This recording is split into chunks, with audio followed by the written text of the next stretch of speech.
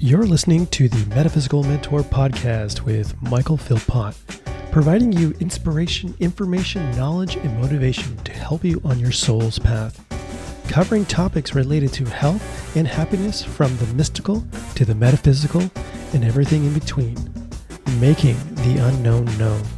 Now let's join the podcast to discover today's topic. We are recording. Hello, Julie. How are you? I am good. And I'm so honored to be on your podcast because I've been a big fan of yours. So yay. Thank you for having me on. No, I thank you. I know you're so busy. I just was talking to your husband earlier. The last time we actually talked, it was in actually Europe. It was in Rome, like 2 Yes, years it was ago. incredibly exciting, incredibly fun time. Yeah. And I actually remember that our mutual best friend organized a pasta making class. And of course, I'm celiac. So it was so cute that I showed up to the class with these gorgeous konjac noodles that I could eat with the delicious sauces that everyone came up with. So yeah, I feel like that was a very special, sacred time because now that we're no longer traveling, aren't we lucky that our mutual best friend had us get to Europe to watch her wedding? Like that was so special. That was so special. So this is one of the things that I had a conversation with her about this. It is about the food versus Europe and here in North America. Because when I was over there, I indulged pasta, alcohol, caffeine, all the good stuff, right? I was fine over there. But when I came home, when I started eating that stuff here, when I have alcohol here, when I start ingesting wheat, my body goes into a complete mess. It just goes, what the frick did you just do to me? Yeah. Is there a difference between the food over in Europe and how it's manufactured? And is it?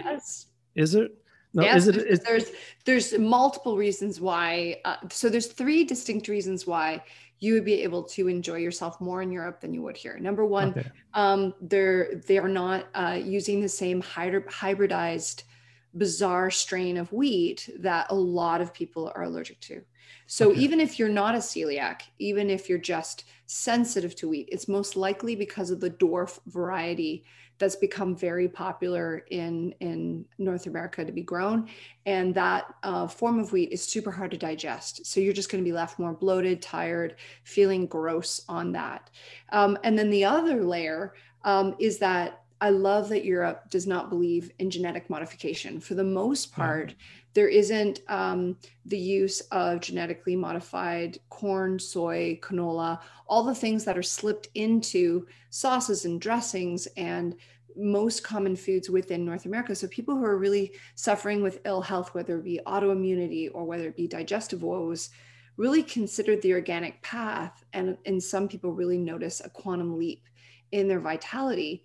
And then the last reason why it would feel better is because you're relaxed. So much digestive stress comes from a sense of tension because when we're in fight or flight, we switch off our ability to have peristalsis in our digestive system. So automatically the food just sits like a lead weight in your stomach and you don't have food move through you. So you'll notice more constipation, you'll notice more bloating and gas and kind of stomach upset.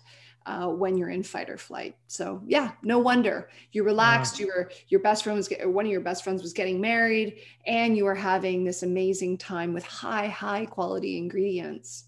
So that's what it is. Because I always had that conversation with people and they go, oh no, it's the same. But it's like, no, it's like, I've been over to Europe, I've been to the UK, Italy, Germany, things like that. And I just find the food, the UK, not so much, but Italy for sure. And I was in Milan. Didn't have the same problems whatsoever. I came back home, same thing. But again, I think that whole level of stress makes a huge difference on that. And is there something you can talk a little bit more about stress when it comes to food? Because I know there's a lot of information about emotional based eating and stress, out there. Yes. Can you maybe touch on that just a little bit? I would love to talk about that. So know that is actually the topic of my upcoming book. So my new book number 4 is going to be called Becoming Sugar Free. And a huge part of it is the emotional component. Because let's face it, since birth, our mothers soothed us using mother's milk. Or if we had formula, at least it tasted a lot like mother's milk. So what do we use now? Well, no wonder we all crave ice cream because it's the closest thing to human breast milk. It's sweeter than cow's milk.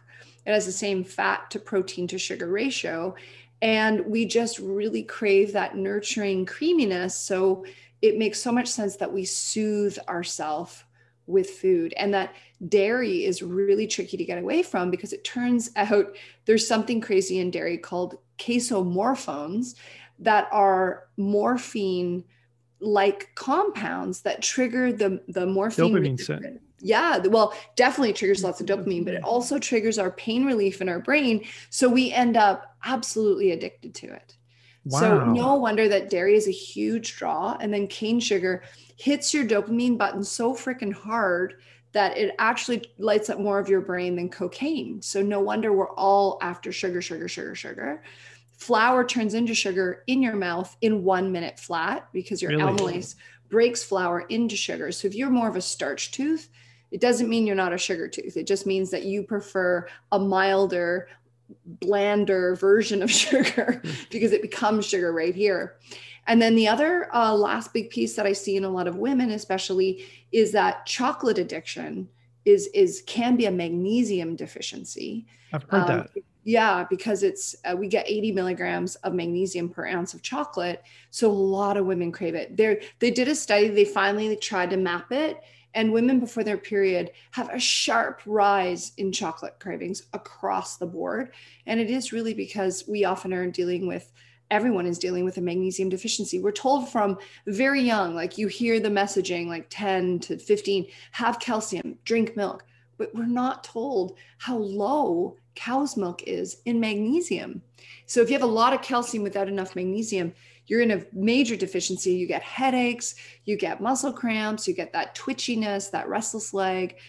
You often get just terrible malaise and joint pain, because magnesium's powerfully involved in the metabolism of virtually everything else. It has 400 roles in the body. So Wow. Please enjoy more hemp hearts, more pumpkin seeds, more halibut, more dark leafy greens. Find other sources of magnesium so you don't have to lean on chocolate quite so hard. Now, would you recommend just supplementing if you can't find those really good sources of, whole foods that contain magnesium? Would you recommend supplementing?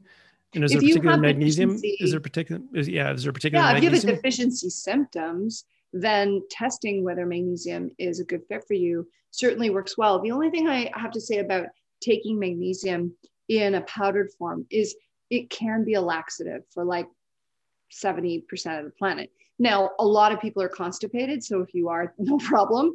But if you are a person who has chronic diarrhea, you're going to have to really lean on those easily digestible, easily absorbable forms of magnesium versus just taking magnesium citrate. Yeah. Okay. So yeah, because I've, for the last couple of days, I've had a lot of podcasts and a lot of doctors on. They always keep talking about magnesium, and it's really nice that you reinforce that same thing that you're talking about, especially because you deal with food. That's your whole background. You're registered holistic nutritionist. That's your thing, and understanding that. So I really appreciate that. So one of the things I wanted to ask you about is about all these trends in diets now that I see, all these different things that I've been researching. We have keto, we have the carnivore diet, and then there's intermittent fasting. What is your take on all these different diets?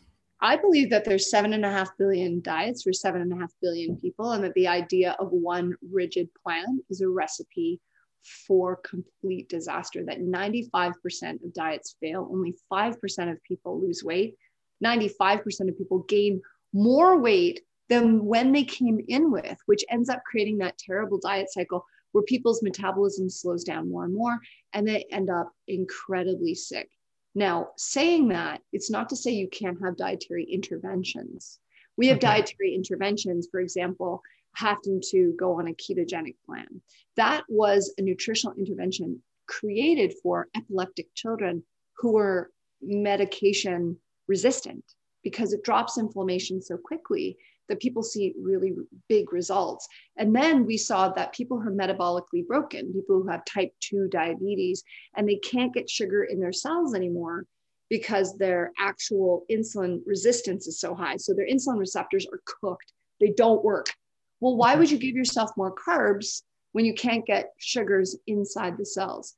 So I'm not saying that there are times when we need to back off something that's not working for us, but it has to be more of a live it versus the diet model of, okay, I'm going to go on this super rigid plan and I'm only going to eat this on this day. That kind of harsh menu planning is when people just get super anxious and throw out the towel, right? But if we can say, there's a lifestyle here. I'm going to really try to get into ketosis for healing. Then you can see it as an intervention and a temporary state of healing your body. And then we can put carbs back in once you are healed, your ability to handle those carbs. So that's really kind of like a way that's really helped my clients to cope with the idea of giving up so many carbs that they love. And thank God there's a lot of nutritional substitutions. So, if you can't handle sugar, you can often handle a low calorie sweetener like monk fruit, because sugar causes horrific inflammation in the body, where monk fruit's profoundly anti-inflammatory, but it's really? super sweet. Yeah, So it we is. have those awesome substitutions. So we're not feeling deprived, because the worst thing in the world is to feel like you don't have a treat. Everyone talks about, oh, I got to have a cheat day. Well, cheat days can set you back months if you are profoundly sick. So instead, it's like, can you have a cheat?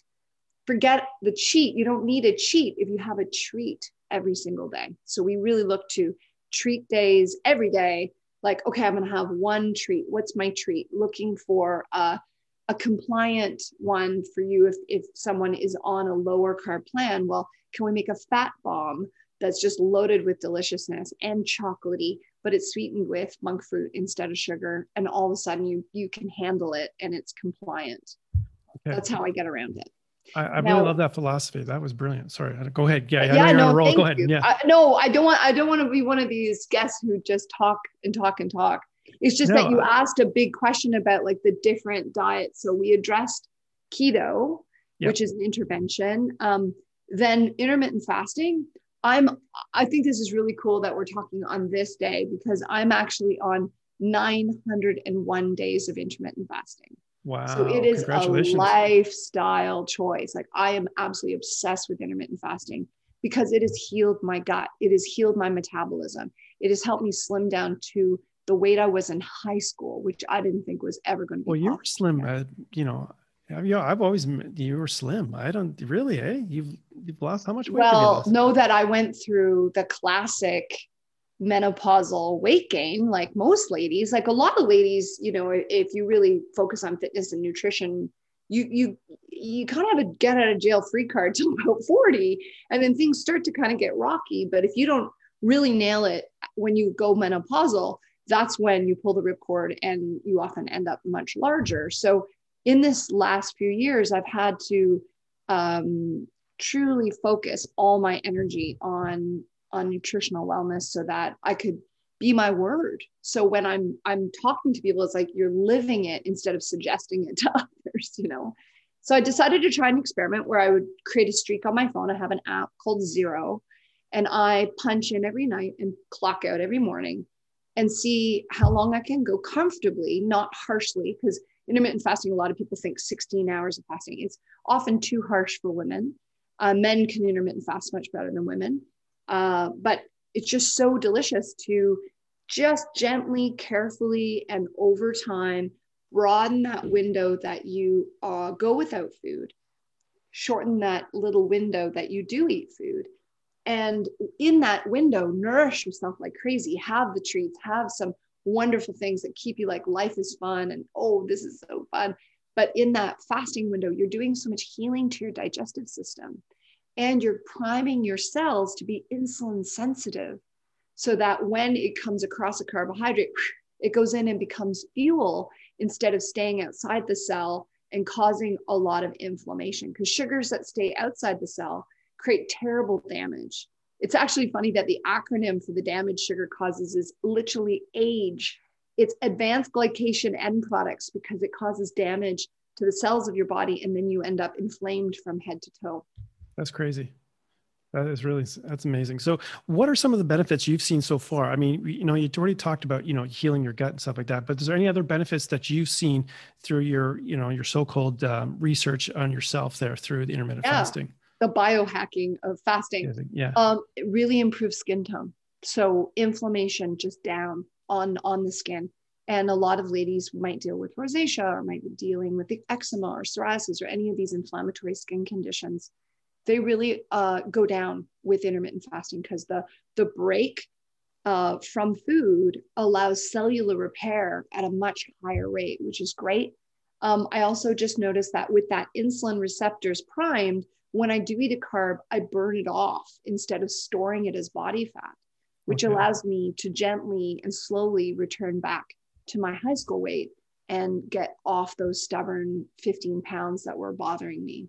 I'd Wow. say not 15, I'd say like, 12 pounds, but that was enough for me to kind of never feel comfortable in my clothing, Yeah. so I was so happy when I could kind of fix my metabolism, in my Wow. humble opinion.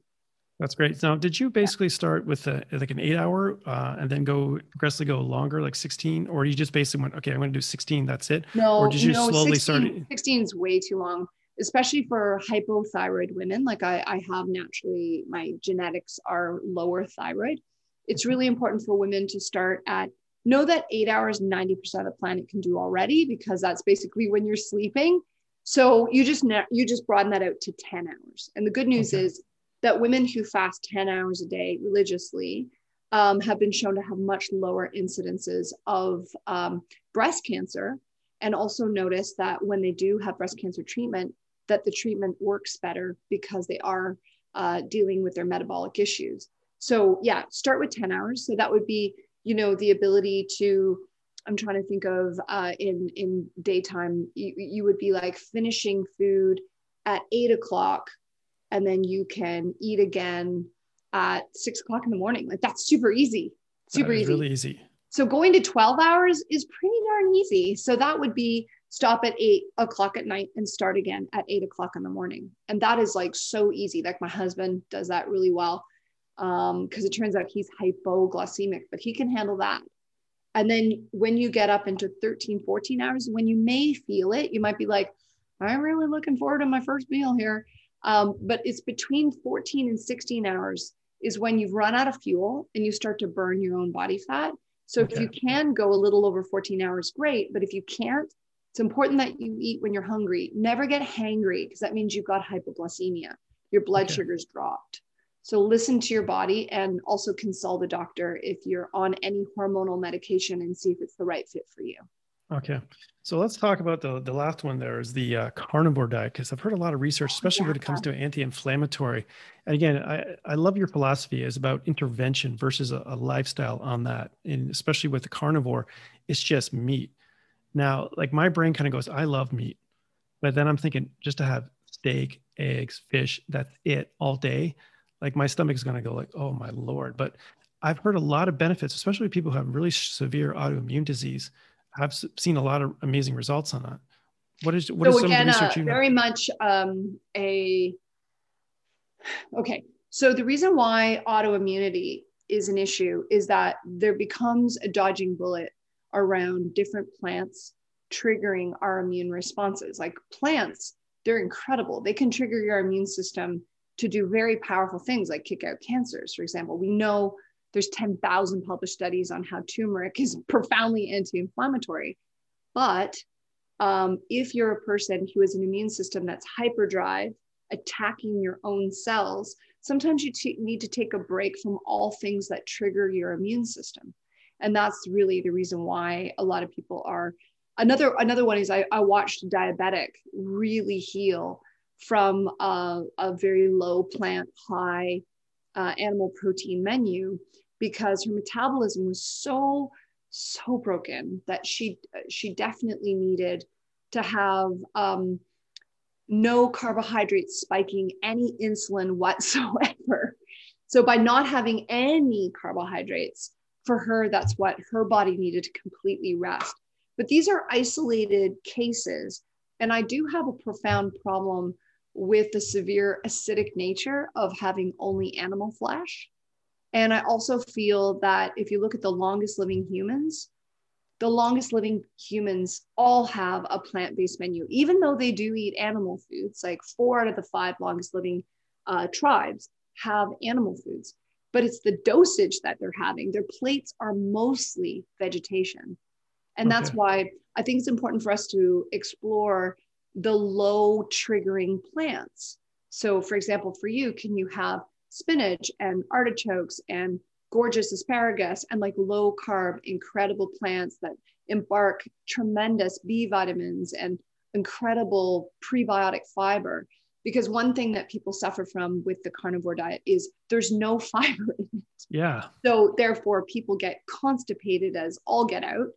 And they also have an issue with just being, you're just eating certain vitamins, certain minerals, but you're not getting the plethora of phytonutrition, the lycopene, the astaxanthin, well, astaxanthin is in salmon, but like the incredible amount of these plant constituents that you desperately need. Like, you're not getting any beta carotene. You're not getting, like, what? Like, to me, I just am gobsmacked at the concept of saying that all of these nutrients don't need to be worried about. We're going to only supplement those, and meat is enough. I really think we need to also look in the mouth and say, like, the mouth, we are built to be omnivores. We are opportunistic creatures where we ate everything we could get our hands on because we're super smart. And we're like, okay, I'm going to survive this ice age. We got to figure this out. Let's eat anything that moves, right? So we really do want to, not just moves, but blows in the wind. We want to have that diversity. And I think that's what bothers me about the carnivore concept. And also the quality of our meat is horrid.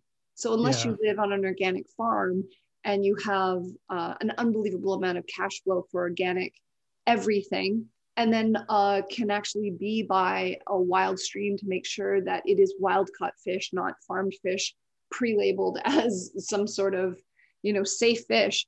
I'm really concerned about having that, because I myself, when I was healing, ate a ton of fish, and fish is extremely high in heavy metals, PCBs, and other toxins.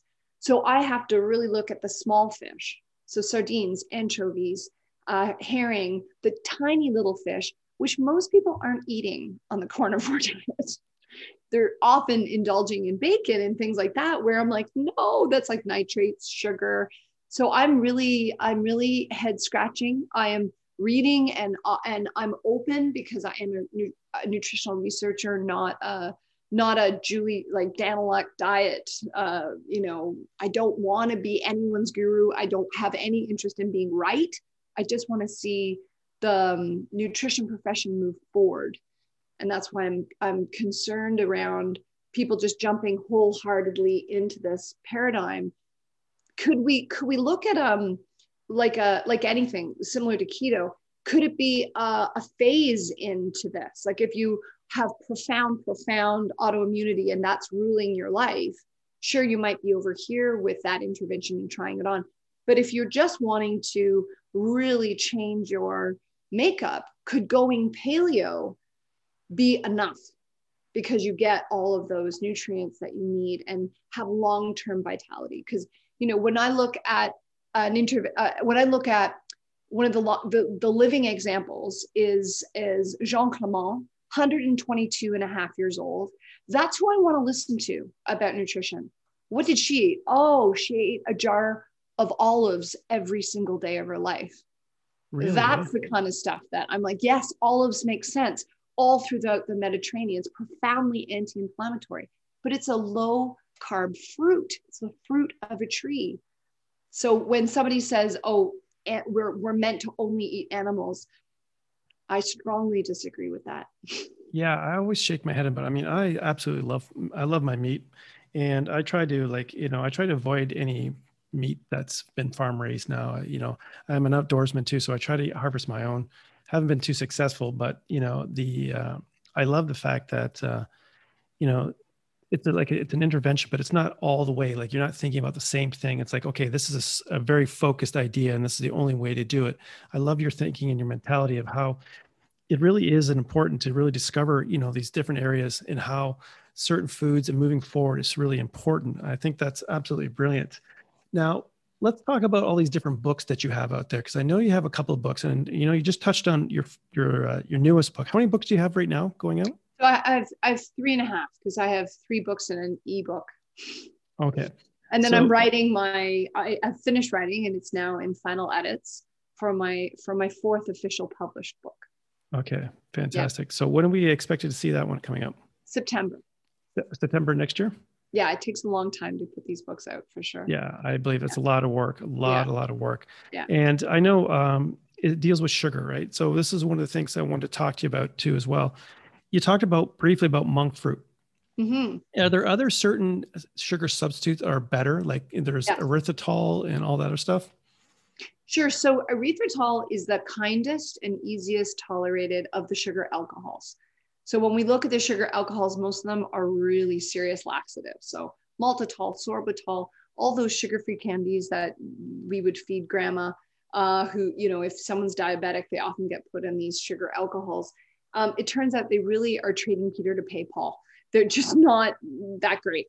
Erythritol is kinder. So in my new book, you'll see a couple recipes for special occasions, like sweetening a buttercream frosting is nearly impossible without a granular sweetener. So I did use it there, but I don't recommend having any sugar alcohol because it is an alcohol. We have to remember, it impacts your flora, it impacts your liver. So we do want to just use it as a very special time. And I focus most of my attention on using delicious flavored stevias because once they're flavored, they're actually really decent. There's vanilla flavored stevia, there's chocolate flavored stevia. So those are really palatable. And then I love using a monk fruit liquid that's 100% extract so that it's truly natural and anti-inflammatory. Okay. So how would that differ as far as the overall effect in the body versus something like a natural like honey or maple syrup or things like that for Sure. So does I it spike rate the insulin in the all same the, ways? yeah, I rate all the sweeteners in the book, and maple syrup is 95% sucrose. So it's important for you to know that's very close to table sugar nutritionally. Okay. So that's kind of, let's keep it off the table unless it's like, one Special occasion. required. Yeah, exactly. Honey has some very strong medicinal effects. So I just want to defend maple syrup because we're both Canadian. At Yes. least with maple syrup, there's a number of added nutritional benefits, like it's high in this really cool this nutrient called cobiquinol, which is from Quebec. So it's kind of cool that it has some lovely things in it, but it's so high in sugar that if you have any metabolic problems, if you're overweight whatsoever, it really should be held in reserve until you're doing much better. So until you're at your target weight and you're ready to reintroduce that kind of playfulness into your life. With raw honey, it is mostly it's sugars that have been completely pre-digested by a bee. So it's really good for people with profound digestive problems because the bees did all the work. They went out and collected all the nectars and digested it and then produced honey from it. So it's actually very easy and very good for chronic infections. So it's great for people with overgrowth of yeast, actually. It's one of the only sweeteners that kills yeast. Really, yeah, it's shocking because most people on a candida diet will not have honey. But most honey, remember, is junk honey from China that's spiked with corn syrup and is horrific for us. So we have to distinguish. We're talking like raw honey from the hive. Go visit your beekeeper, not the pasteurized. Once it's pasteurized, it kills the antibiotic qualities of the honey. Yeah, so all those enzymes in there. Raw. So we can't even cook with it for it to be anti-inflammatory. So it has to be raw. So if you're going to ingest it, it has to be raw. So if you're going to use it as a sweetener in your tea or coffee, is that fine? Because it's not. Just have it cooling, because it actually the heat destroys the probiotics, and it also destroys it cooks off the. I know there's a lot of peroxide in honey, and that peroxide, just like when we clean things with peroxide, it cleans your insides because you're drinking that peroxide. So it's really cool. So raw honey is it got a special place in my heart for healing gut problems, especially people with Crohn's, colitis, IBS. Honey is a very well tolerated sweetener. But again, you have to be able to handle it metabolically. Do you have diabetes? Do you have type 2 diabetes? Do you have a slow metabolism? Do you gain weight easily? Then we want to stay away from having a lot of heavy caloric sweeteners in our diet. Okay. In our personal it's, doing this podcast, I've learned so much, and my brain it's an overload all the time. Like some of the horror stories I hear about, the way food is manufactured, the water that I had a naturopathic doctor on, and she got tested with for heavy metals and stuff like that. And she found out she was eating all these heavy metals. She was eating a lot of vegetables and she couldn't figure out what the source was. And then the person said, well, they're using fracking water to actually irrigate the fields in California. And I was like, come on, really? they're actually using that really horrid water full of chemicals to make gasoline, whatever. I mean, whatever fracking is, to release the gas, whatever. And they're using that to irrigate fields. And I was like, what? Are you kidding me? That's insane. But I Mhm. hear these stories over and over again. So I have to ask, like, how in the hell did our food get so freaking messed up, Julie? Like, how did it get all messed up? Where did it start? Like, where did it Well, get? Like, I how? think the big thing that changed the game completely is when Canadians decided, you know what, I don't think we need to grow all of our own food. I mean, let's face it, we're talking our grandfather's grandfather. But at a certain point, Canadians pretty much stopped growing our own food, and we rely so heavily on the States because we love that variety. Because my parents, you know, they talk about the fact that having a orange in your Christmas stocking was a big deal when you were a kid. Now it's look at all the international food we have, right? It's crazy. It's like a constant smorgasbord. So I think that's part of it, is that by getting away from local food, we have no connection to the horrific cancer-causing, hormone-disrupting chemicals that are sprayed on third world food, especially food being grown in Latin America. It's nuts. What they're allowed to use pesticides that have been banned here for 40 years, but that we just Wow. eat the fruit, right? And then the States, similarly in California, if it's not certified organic, where they are checking every single part of the equation, I am very concerned for eating conventionally grown produce. And that's why in my own menu, it's become super simple.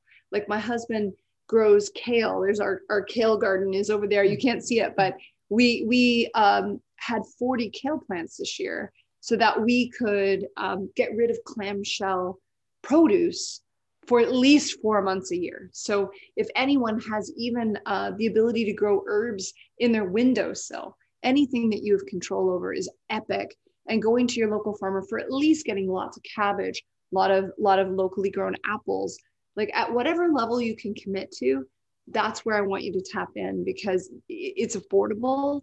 It's a doable intervention that you feel good about because you are supporting local and building your body up with food that you know is clean.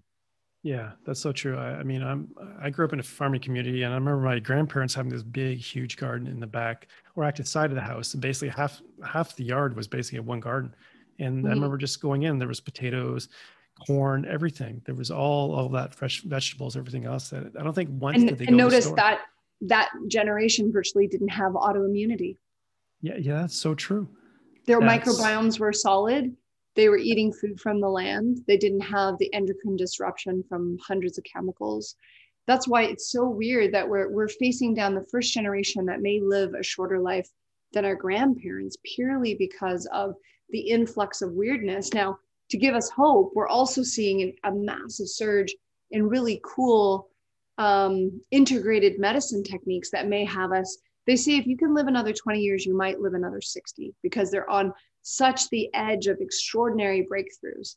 So I have hope. I don't mean to leave the listener in a strange space, but it is to just realize that I feel that the greatest way to feel positive, to feel joy, to feel wealthy in your own mind is to build your wellness, to focus 100% of your energy on getting well. Because once you're well, everything opens up. You have all the mental energy, you have all the relaxed, calm joy that everyone craves. Everyone's just, especially in this freaking year, every oh single my God. person is seeking peace. All I want is inner serenity.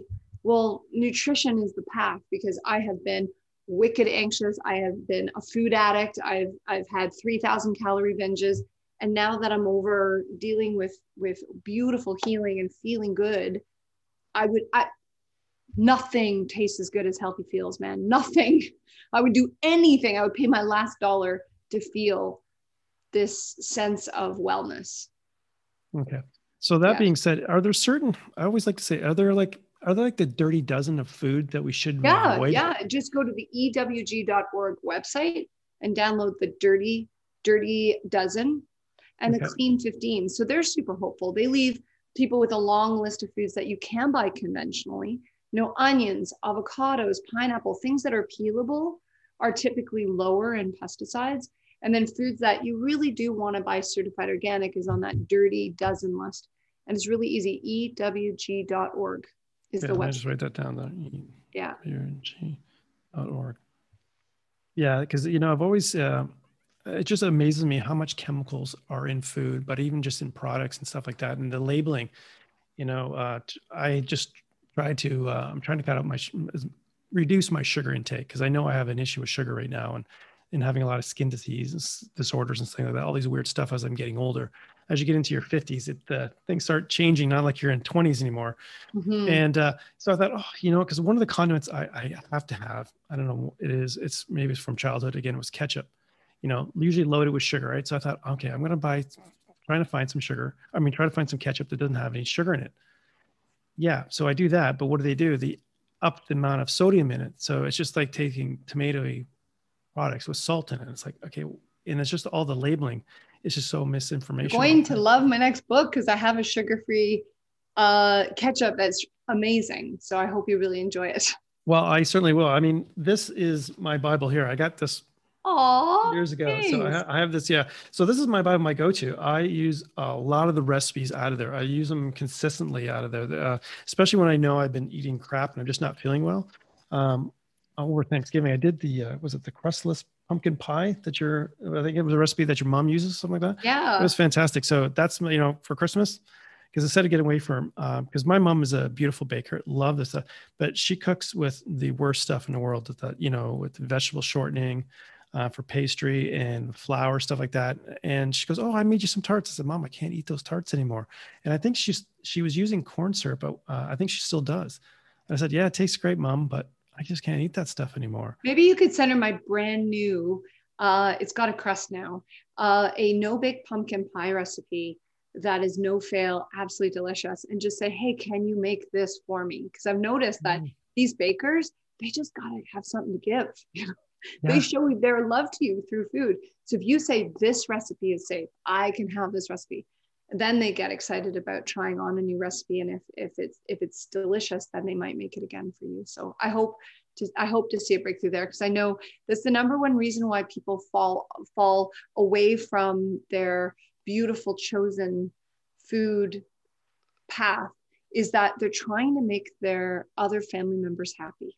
Yeah. So that choice to fall into love and connection trumps their need to get better. And I really feel for people that it's a lot, and it's hard to be the vanguard, the pioneer that says, okay, guys, it's time for us to have it all. We're going to have deliciousness and for it to be healing. Like it's a big deal to be the first. But eventually people come around. Like even my dad, I was so thrilled. He's come on board. He uses his monk fruit drops in the morning. I'm like, hey, Dad. So they can, I believe that tiger can change the stripes a little bit as long as it tastes really similar. It's got to be a bang on delicious substitution. Yeah. So how much of your time do you actually spend in the kitchen, developing recipes?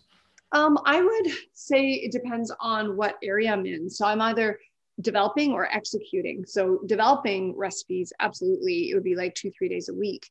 But then I moved to actually helping people. So I have like a full practice, and then I have powerful programs that I run. I run a support group for people who want to live the anti-inflammatory lifestyle, and we approach it as the trifecta of healing, because there's 3 causes of pain.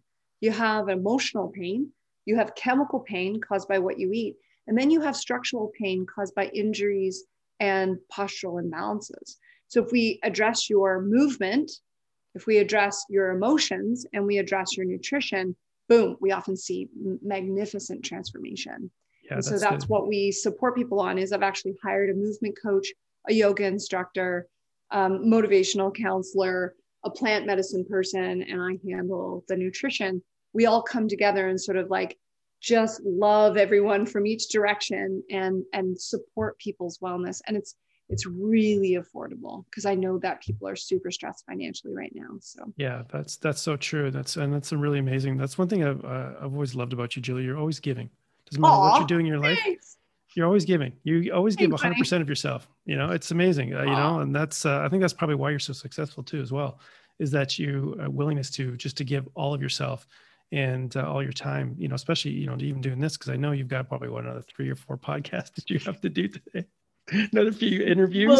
Yeah, I'm going back into clinic right after this. But I mean, of course, I'm going to talk to you. Of Well, I course, I'm appreciate going to that. carve out time. It's going to be for people who care as much as you do. I appreciate that.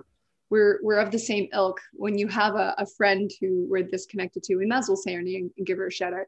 Yeah. Tanya is just an extraordinary light and love in the world. She's one of the most generous people I know. So of course, being connected to her, I would love to know you because, hey, if it's her people, they're good people. Yeah, like that's one thing. That's one thing. She always, I don't know how she does it, but for the life of me, I can never figure out why she has this ability to attract the most amazing people in her life.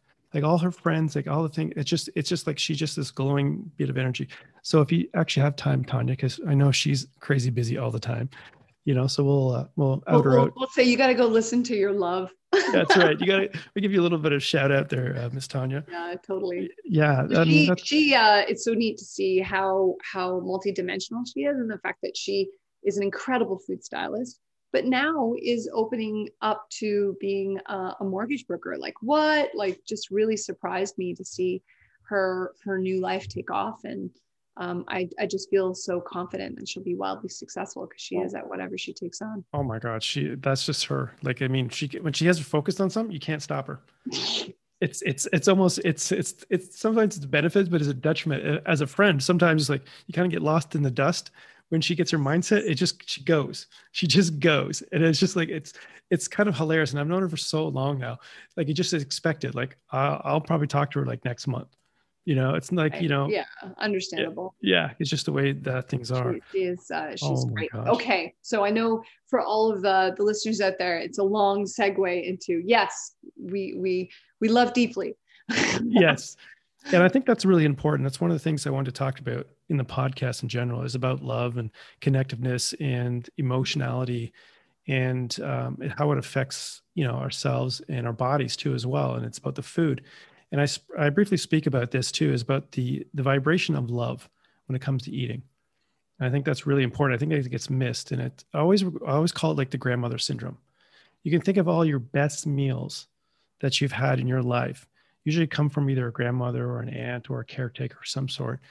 And it's not like she was the greatest chef in the world.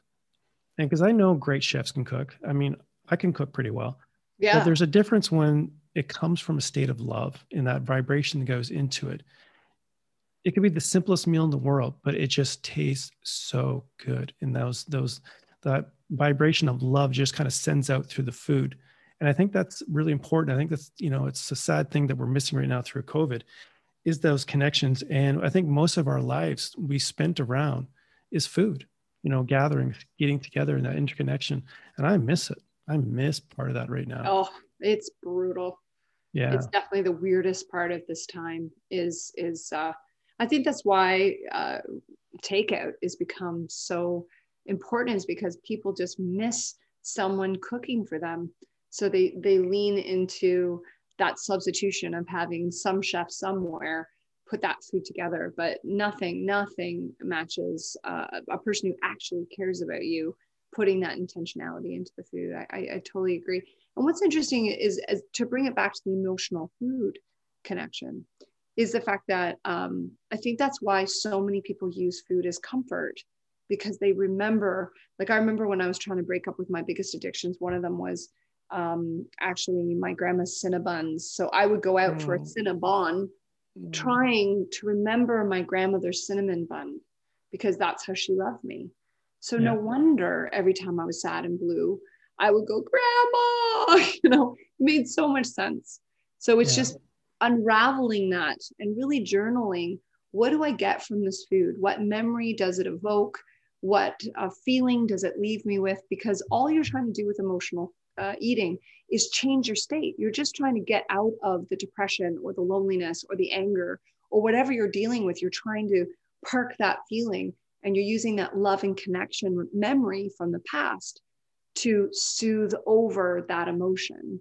So I think once we unravel and go, then I went, okay, I better invent a cinnamon dessert that reminds me of grandma without derailing my health because I'm a celiac. I cannot have that glutinous grain without, we're not talking about being set back for a day. We're talking about being set back for a week where you're rolling around going, gosh, when is my gut ever going to get back to normal? So, and a lot of people don't realize that they have a serious problem with gluten. A lot of people push it off, not realizing like if you're bloated, gas, constipated, struggling with your health, have skin disorder, have joint pain, you really do need to look at whether gluten and the other parts of wheat for that matter is causing a constant immune trigger. Yeah, that's what I'm finding right now. And I've had so many issues lately. And it's just interesting. I talked to my brother and he basically gave up gluten and dairy and he basically lost, I think he lost 20 pounds just from, he just realized it because he was going on holidays all the time, you know, eating all this crazy stuff. And, you know, it's great. And I know myself that if I started having, you know, it's so simple. Like you go to the Tim Hortons and you go to grab a coffee. What do you do? Grab a cookie or a donut, right? You don't even think about, oh, you don't even think it's gluten. You just think, oh, it's sweet and stuff like that. It's just the combination of two. And then all of a sudden, you're right off. Like your body just goes off into this crazy tangent. And I noticed myself, and I've just been trying to get off coffee. I've been in 5 days without coffee right now. And to be honest with you, I feel like, shh. It is really that, but I've been doing a lot of research on coffee too. But the thing is, I know I sleep better. I don't have the anxiety too as well. And coffee is a really hot plant energetically. So if you have a skin disorder, they'll immediately say you may want to knock off the coffee, right? Yeah. Yeah. Because it's a real liver stimulant. That's why it's hard on your skin. That's the connection. That's the connection. Wow. You just cleared that up. No pun intended. Yeah, I mean, coffee is a real jolt and a great mental, it charges your batteries for sure. But I will say there's kinder caffeine. Like, will you do okay with yerba mate? Would you be okay with white tea? You know, if you need that lift. But one thing everyone needs to remember with caffeine is it only works if you take breaks. If you have caffeine every day, it becomes like every addictive substance where it stops working for energy, stops working for mental performance. They did a great study recently where athletes were put in two groups, the non-caffeine consumers and the ones who drink caffeine regularly. And then they ran a test where the caffeine consuming group had zero performance enhancement. And the group that did not consume caffeine regularly had caffeine on race day. And it was literally rocket fuel. So if you want to only have caffeine for really special occasions, that's why I only use it on performance days. Like yesterday, I filmed the Marilyn Dennis show. Yes, I'll have some caffeine because my brain lights up like a Christmas tree and all of a sudden my mouth works better. Like the brain to mouth connection, like, woo! But if you did that every day, it just loses all of its power. So anyone who's out there kind of going, I want to have the soif de vivre that coffee used to give me, just take a break from it. Yeah, I've noticed that because I was just trying to figure out how many days can go off and see what happens. And then the day I tried just to have 1 cup of coffee, oh my God. Like literally, I thought I was back in my clubbing days, you know, just wired. And it was wired for a long time. And I was like, oh my God, this is crazy. I can't believe that. But it's so true. And but I do feel better. I know I sleep better. I know my digestion's still trying to figure it out because, you know, coffee, from what I understand, is a bowel stimulant. So like, you know, so you have that first cup of coffee and it's like, hey, it helps me go number 2. But now it's like my body's going, hey. There's 10 things that help that. Don't worry. Yeah. Magnesium being a big one. Yeah, I've started supplementing some more fiber into my diet. So I'm helping with that. So that's really worked out too. So awesome. But Miss Julie, we're almost out of time here. Yeah, I know. Believe it's going fun. Such a lovely conversation. Thank you. This is actually the longest conversation I've had with you. Well, yeah, no doubt. We're often in large groups at parties where it's like, whoa. So this is wonderful. And I will just say thank you because I like this style of podcast. You know, there's not like the formality of I'm going to give my background and then, you know, it's just a lovely conversation, which I think is what people want more of. They want to be a fly on the wall to a conversation and that voyeuristic peek into people's connection versus just hearing the same stories time and time out. So I really feel you've got an amazing voice and podcast personality. You are set for greatness. Oh, my dear, maybe blush there. Doesn't happen too often, but you made me blush. Awesome. So if Glad to there's hear that. one thing you can leave my viewers and my listeners with a little bit of tidbit or information or inspiration, or even a little bit of motivation, can you just give you a little bit of nugget of boldness that they can leave them with? I think instead of taking things out right away, I would just put the good in. And if there's one habit that works really well for people, is actually just starting to count the number of veggies you eat in a day. So I love to make mental note. And when I get up to 5 cups of veggies, that's when you often see remarkable things. That's 10 servings of veggies. And don't be intimidated. That's actually, not that you would, but like a salad can be up to 3 or 4 servings of veggies, right? Like it's really easy to get that, especially with like spinach. It cooks down so much that going from the raw, it's really, really easy to get enough nutrition. So just sneak it in wherever you can. If you're somebody who's not like a big plant eater, sneaking it into smoothies, sneaking it into tomato sauces. That's how I often really bring up someone's vitality before we bring up the conversation of substitution. So often like put extra good things in, make you feel well, and then you tackle substitutions instead of breaking up with things, putting yourself on a rigid diet, getting stressed out about, oh, I miss everything. You want to have that substitution on hand so that it's just a nice baton pass off. It's just, oh, I like this new cracker that's made from almond flour instead of eating a glutinous regular cracker. Just that nice little swap out. Setting yourself up powerfully for success so that you don't fall off the diet wagon yet again. Like no more wagon. Let's get rid of the wagon. I like that idea. And I just have a love live that. it. Yeah, a live it versus a diet. Just a moving towards vitality mindset is really what has you go for gold. All right.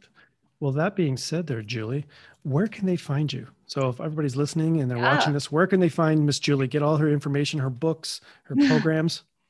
The easiest place to find me is just to go to hotdetox.com because that goes directly to me.